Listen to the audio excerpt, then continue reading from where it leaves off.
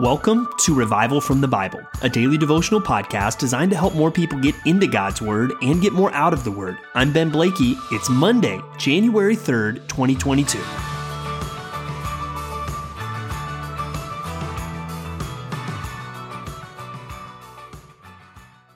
Can you remember a beautiful day where the sun was shining and you just stopped and looked up at the stars?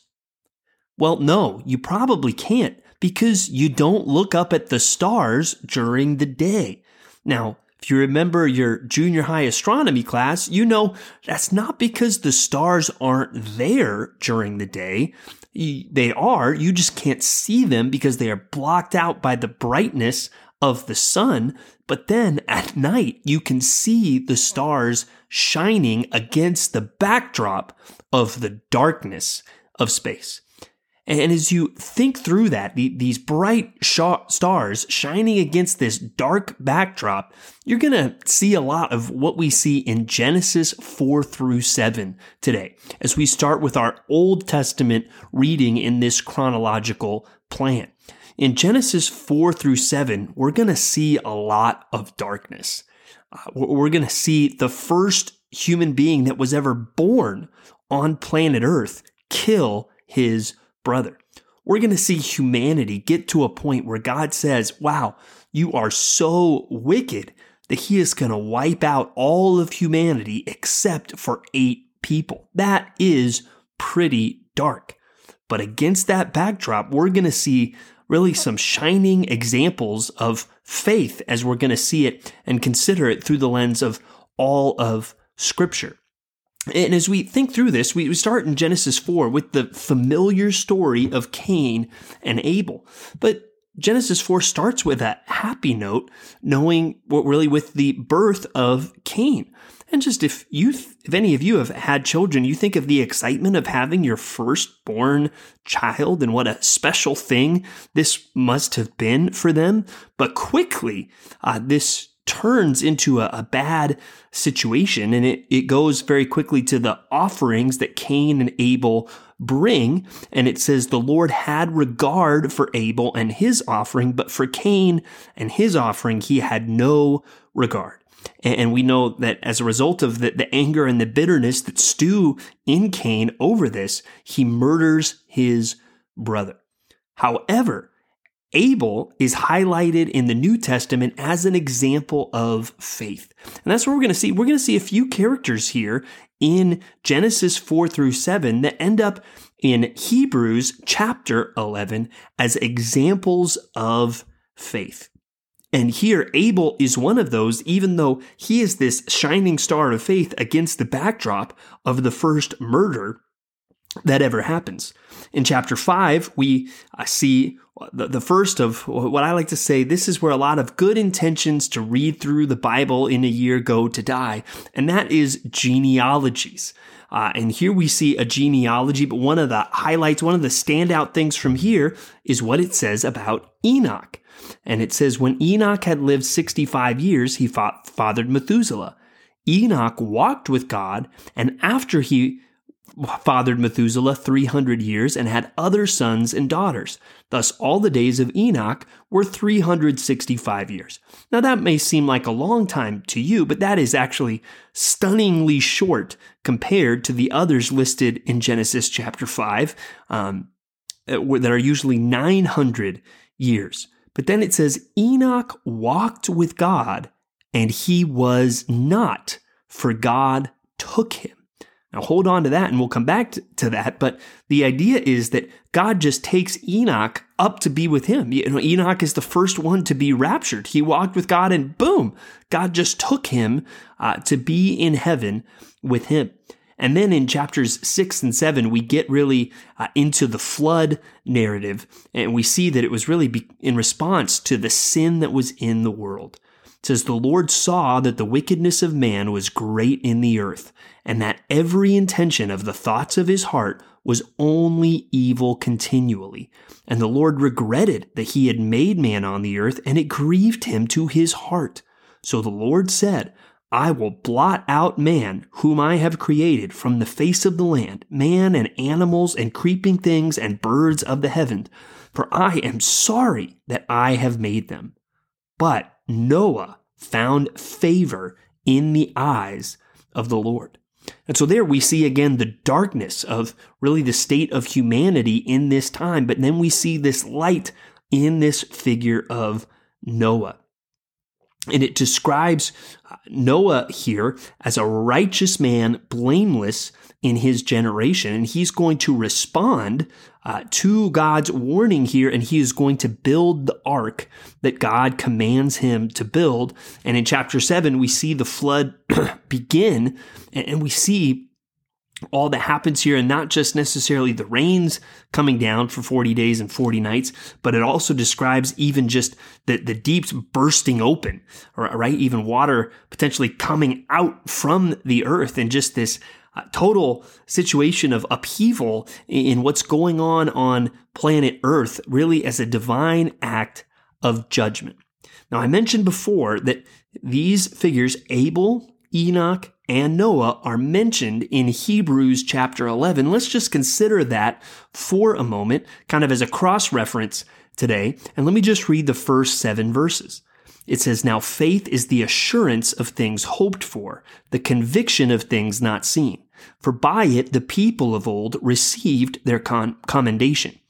By faith we understand that the universe was created by the word of God, so that what is seen was not made out of things that are visible.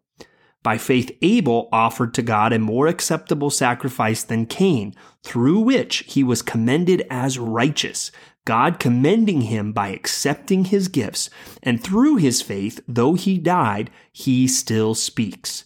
By faith Enoch was taken up so that he should not see death, and he was not found because God had taken him. Now before he was taken, he was commended as having pleased God. And without faith, it is impossible to please him. For whoever would draw near to God must believe that he exists and that he rewards those who seek him. By faith, Noah, being warned by God concerning events as yet unseen, in reverent fear constructed an ark for the saving of his household. By this, he condemned the world and became an heir of the righteousness that comes by faith." And so there we see this element that really is in common between these three men, these three stars that we see, so to speak, against the backdrop of just all the wickedness that we see in Genesis 4 through 7. The link is faith. And so as we consider, how do we respond from reading Genesis 4 through 7 today? It's not just, hey, we need to go do the things that these guys did, but no, what motivated them to do the things that they did was their faith. And so I hope that as you read Genesis 4 through 7, I'm going to bet you can identify it, at least to some degree, to the darkness of the world. You might not think it's reached quite the pre-flood levels. I guess we don't totally know what that was like, but you look out at the world and you say, kind of seems like we're getting to that point where the thoughts and intentions of people's heart are only on evil. You look out at the world and you might be frustrated by the darkness that you see there. Well, what's the response to that? What motivated these men was clearly their faith. And we saw in Hebrews 11 that trust in God, that belief in God, that he is who he says he is, that he will do what he has said he will do, and that we believe in him. We believe that he rewards those who seek him. And that's what drives us to do whatever it is, whether that was Abel bringing the right sacrifice, Enoch walking with God, or Noah building this ark. So you share a dark world in common with these people, but are you also going to share their faith? Are you going to trust God today? I hope that's a lesson that we learn from Genesis 4 through 7. Now let's transition to our New Testament portion for today. And as we're starting and going through in more of a chronological order, we're going to read today from Matthew chapter 1, verses 1 through 17, and Luke chapter 3, verses 23 through 38. And here we will find, again, another genealogy, but this time the genealogy of Jesus. And again, genealogies are often something that people either try to get through and lose interest and, okay, I kind of give up their reading plan, or, okay, I'll just skip this part. But let's remember, these are here for a reason. And especially in Matthew, that reason is pretty obvious right from the beginning. In verse 1 in Matthew, it says, the book of the genealogy of Jesus Christ, the son of David, the son of Abraham. And then it goes through in more detail, and there's more that we could mine from this passage, but just notice there what's in verse 1. The book of the genealogy of Jesus Christ. And there we see that name, Christ, that Jesus Christ. And we have to be reminded it's not technically a name, it is a title. Christ is really, it comes from a Greek word, and the Hebrew word is Messiah, the anointed one. So whenever we see Christ, we're so familiar with that word that we almost think of it as Jesus' last name. No, it is his title, that he is the Messiah. And so this genealogy, Matthew makes it clear right from the beginning, he is making a statement. He is making a case that Jesus is the Messiah. And who's the Messiah? The son of David, the son of Abraham. There's a lot of other names that come up in this genealogy, and we could dig into a lot of it. There's lots of interesting things here, but let's just focus on those two. Why do those two get drawn out more than the others? The son of David, the son of Abraham. Well, I think it's because of the promises that were made to those men. And we think of David, we think of the Davidic covenant, that God made a promise to David that one of his descendants would sit on his throne forever. When we think of Abraham, we think of the Abrahamic covenant that ends with the statement that through you, through Abraham and through his descendants, all the nations of the earth will be blessed. Well, how's that going to happen? Well, really, ultimately, through the Messiah, who was a son of Abraham. And so through all these other names, what we're really seeing is Matthew, who seems to be writing to a more Jewish audience. He is saying, hey, Jesus is the Christ. Jesus is the fulfillment of the promises to David. Jesus is the fulfillment of the promises to Abraham. And let me show you how he is connected to these men.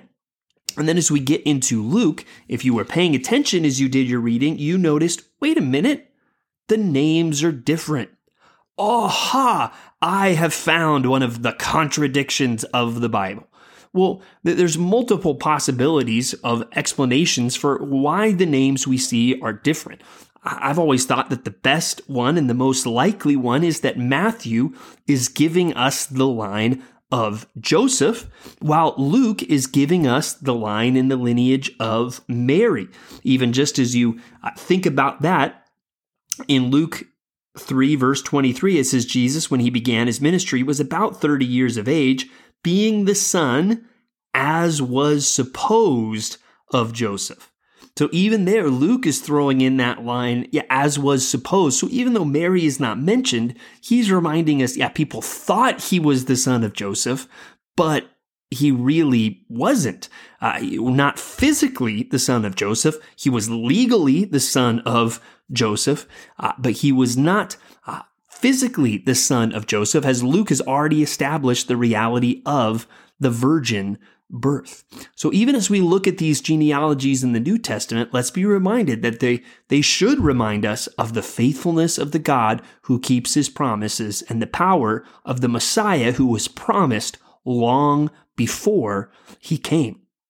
And let that reality of the faithfulness and the promise-keeping nature of God build our faith, and may that faith be what fuels us to shine like stars against the backdrop of the darkness.